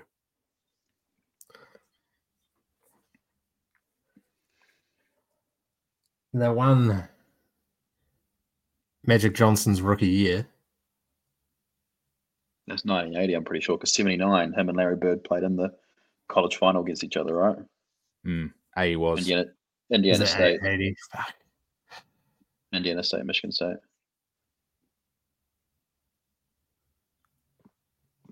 Oh, I think I got one.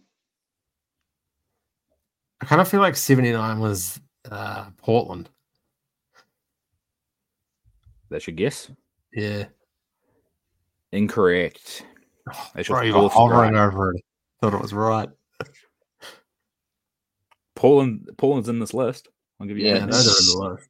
77?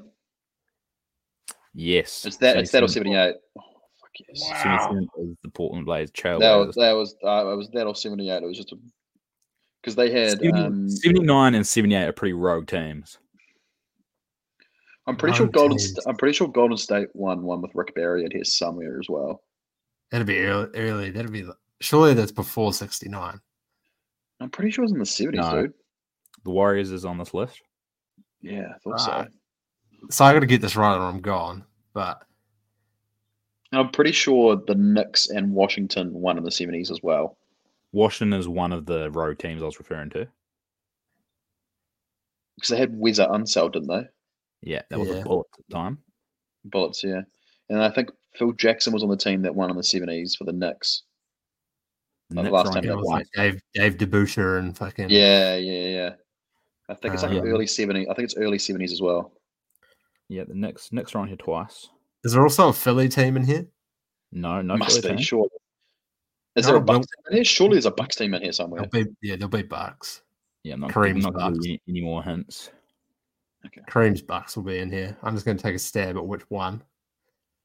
And I'm going to go with 74 as the Bucks. That's your first strike. Well done, Iaka. Do you reckon you can get any more? So, yeah, well done, Iaka. He's won the quiz there. Hang on. For those listening at home here, we have 2, 4, 6, 8, 9 remaining. So the boys have done very well. Washington 76? No. 76 is Boston. 75 Portland. No. 75 is the Warriors. Portland aren't on here again, surely. I already said Portland. Sorry. Warriors. So I meant 73 Bucks. 73 is the Knicks. that was that next team. And you take a stab. Yeah. I think I just got lucky here. That Wizards team had to be early doors. Surely 71. 71 or something like that. 71 is the Bucks. Oh. Man, it's hard to remember back then, you know? Yeah. Being 23 years away from birth. Bucks had a couple in here, surely, so maybe 72 as well. 72 is the Lakers. That's Jerry West's ring. I forgot that the Lakers were still on here. Yeah, I don't know. We know the teams, just don't know where they are.